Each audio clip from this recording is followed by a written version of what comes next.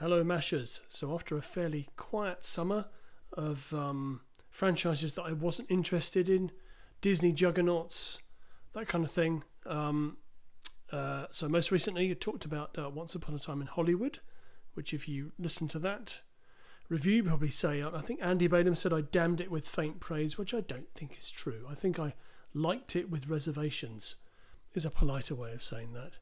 But anyway, this week's pod is all about It Chapter 2, for something that's brand new, and Alita Battle Angel, so something that came out earlier in the year. But we'll start with It Chapter 2, which I went to see last week with my wife in a rare night out, which was a lot of fun. So it's the 2019 American supernatural horror film, the sequel to the 2017 film It, both based on the 1986 novel by Stephen King. The film is directed once again by Andy Muschietti from a screenplay by Gary Doberman, and it's the second film in the It film series, produced by New Line Cinema, Double Dream, Vertigo Entertainment and Rideback, and distributed by Warner Brothers.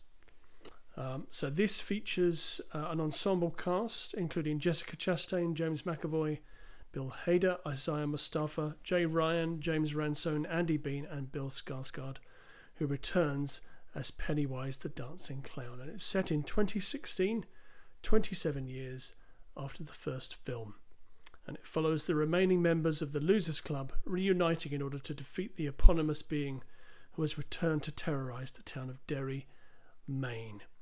So if you listen to the pod or go back to a back issue of the pod, you know that I really enjoyed it. I really enjoyed its evocation of Stand By Me, which is another Stephen King adaptation.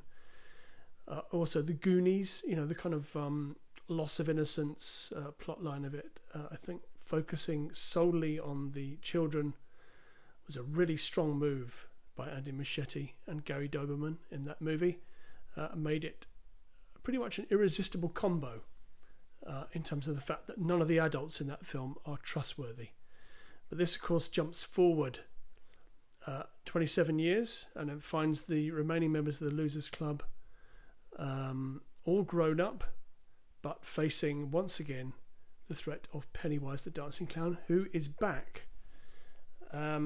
So Mike, who's played by Isaiah Mustafa, he calls the losers back to Derry to face it once again, well, for what he hopes will be the last time, because as he points out in the movie, this isn't really a spoiler, that they're going to be too old. If they wait 27 years again, he's figured out that it returns every 27 years and then goes into hibernation. They're going to be too old to do it again in 27 years' time. So the movie kind of moves through different phases, but the important stuff that happens is that the losers have to find a totem. They have to find something to do with it or to do with their past in the town and free themselves from the fear of it. So for each of them, that's a different thing. I won't really talk about what that is because that's, you know, spoilers and all of that kind of thing. But I thought that those sequences were very effective, with, I think, I'd say note perfect casting in every case in terms of this movie. So James McAvoy plays older Bill Denborough. Jessica Chastain plays an older Bev. James Ransome plays an older Eddie. Bill Hader plays an older Richie in very good form. And Isaiah Mustafa plays an older Mike. And there's also a small part for Henry Bowers as a grown-up, which is, I think, one of the only muddy plot points of the film that isn't really properly explained in terms of timelines, how he's still alive, but he is still alive.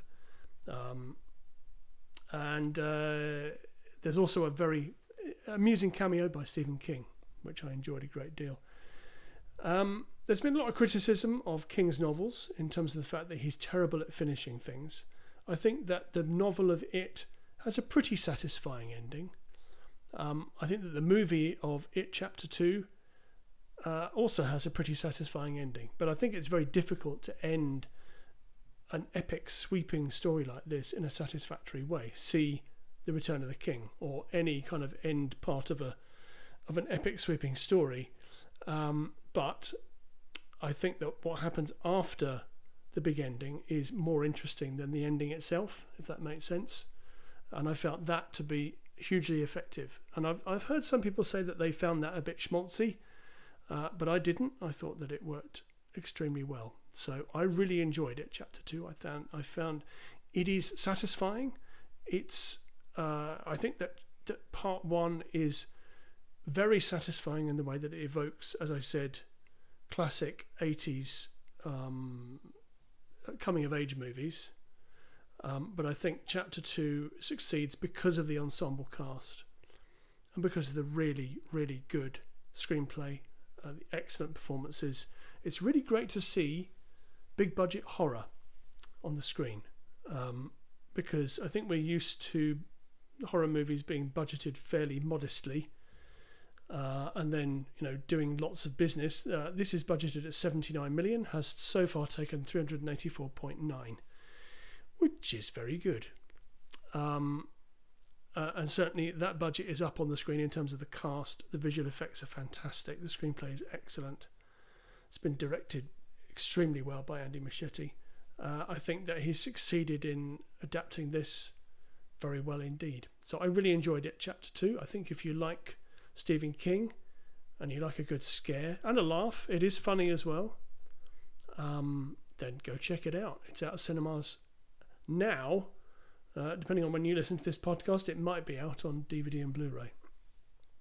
The other thing I want to talk about is Alita Battle Angel. So this isn't out at cinemas now. This was released all the way back in January this year in 2019. One that I missed out on because I saw the trailers and thought it looked pretty ropey. Sort of a Matrix-y knockoff directed by Robert Rodriguez. It's had a complicated and convoluted journey to the screen in terms of James Cameron was attached to it before he was attached to Avatar. In fact, I remember reading about this on Ain't It Cool News back in the day and thinking, never heard of that. That sounds potentially interesting, though. That didn't happen, but Cameron still had the rights to the story. He's had the rights for years and years. And the story goes that he was wanting to do something with it, but didn't have the time because he's obviously working on these however many Avatar sequels that he's working on. So he hooked up with Robert Rodriguez and said, well, I can't make this, but are you interested in making it? Rodriguez was interested, and hence we had this movie. So I thought the trailers for this were pretty terrible. Also, I'm never really sold on Christoph Waltz in anything, as I think he chews the scenery up in a really kind of annoying way. But I quite enjoyed this in a kind of Matrix-light, Ready Player One-light kind of way. It kind of works in that it does have a bit of an emotional beating heart, and most of that comes from young actress Rosa Salazar, who is fantastic as Alita, really quite special. Also, Christoph Waltz isn't too annoying. I think that I've never really seen a Robert Rodriguez film that I have liked all that much. Not even From Dusk Till Dawn, which I think is a bit of a mess. And in this case, I kind of like this. I thought it was pretty good. I think that visually it's pretty boring, pretty flat looking, but it does have a great central performance by Rosa Salazar that carries the movie along, and I think it's pretty good. I'm not familiar with the source material, which is a Japanese manga, at all, but I liked it, and I think that if you're interested in this kind of thing, it's also shot by Bill Pope, who shot the Matrix movies. He also shot Scott Pilgrim vs. the World and Team America World Police. So there you go, there's some triv for you. So this one had a budget of 170 million, which is pretty hefty, and took 404.9, which isn't fantastic, but may get a sequel, I suppose. Yeah, I think it's okay. I wasn't massively turned off by it. In fact, towards the end, I even had a sense of peril which is unusual for a movie like this. In this country, it's rated 12. In the UK, it's rated 12. I found some of the violence to be pretty gruey, although there is hardly any blood. Most of the violence is cyborg on cyborg, so there's no blood, which is, I suppose, how they get away with the 12 certificate. One strong expletive. Going back to It Chapter 2, that is rated 15, and it is very much a 15. So that's two interesting things. This week, you might get another review this week if I find the time, and that is I'm going to go in to see Ad Astra, or Brad Astra, or Bad Astra, as it's also known. I'm going to go and see that tomorrow. So see how that goes. Anyway, that's all for now. Don't forget to check out the Good Robot Andy's podcast, of which I'm a contributor. There's a brand new one coming up all about machine learning, where we are joined by Fran Bontempo, who talks all about machine learning and AI, with me saying some silly things that are not related to machine learning and AI. So if you fancy a laugh and you might learn something, check out the latest one. Anyway, that is it for now. Thank you very much. Bye.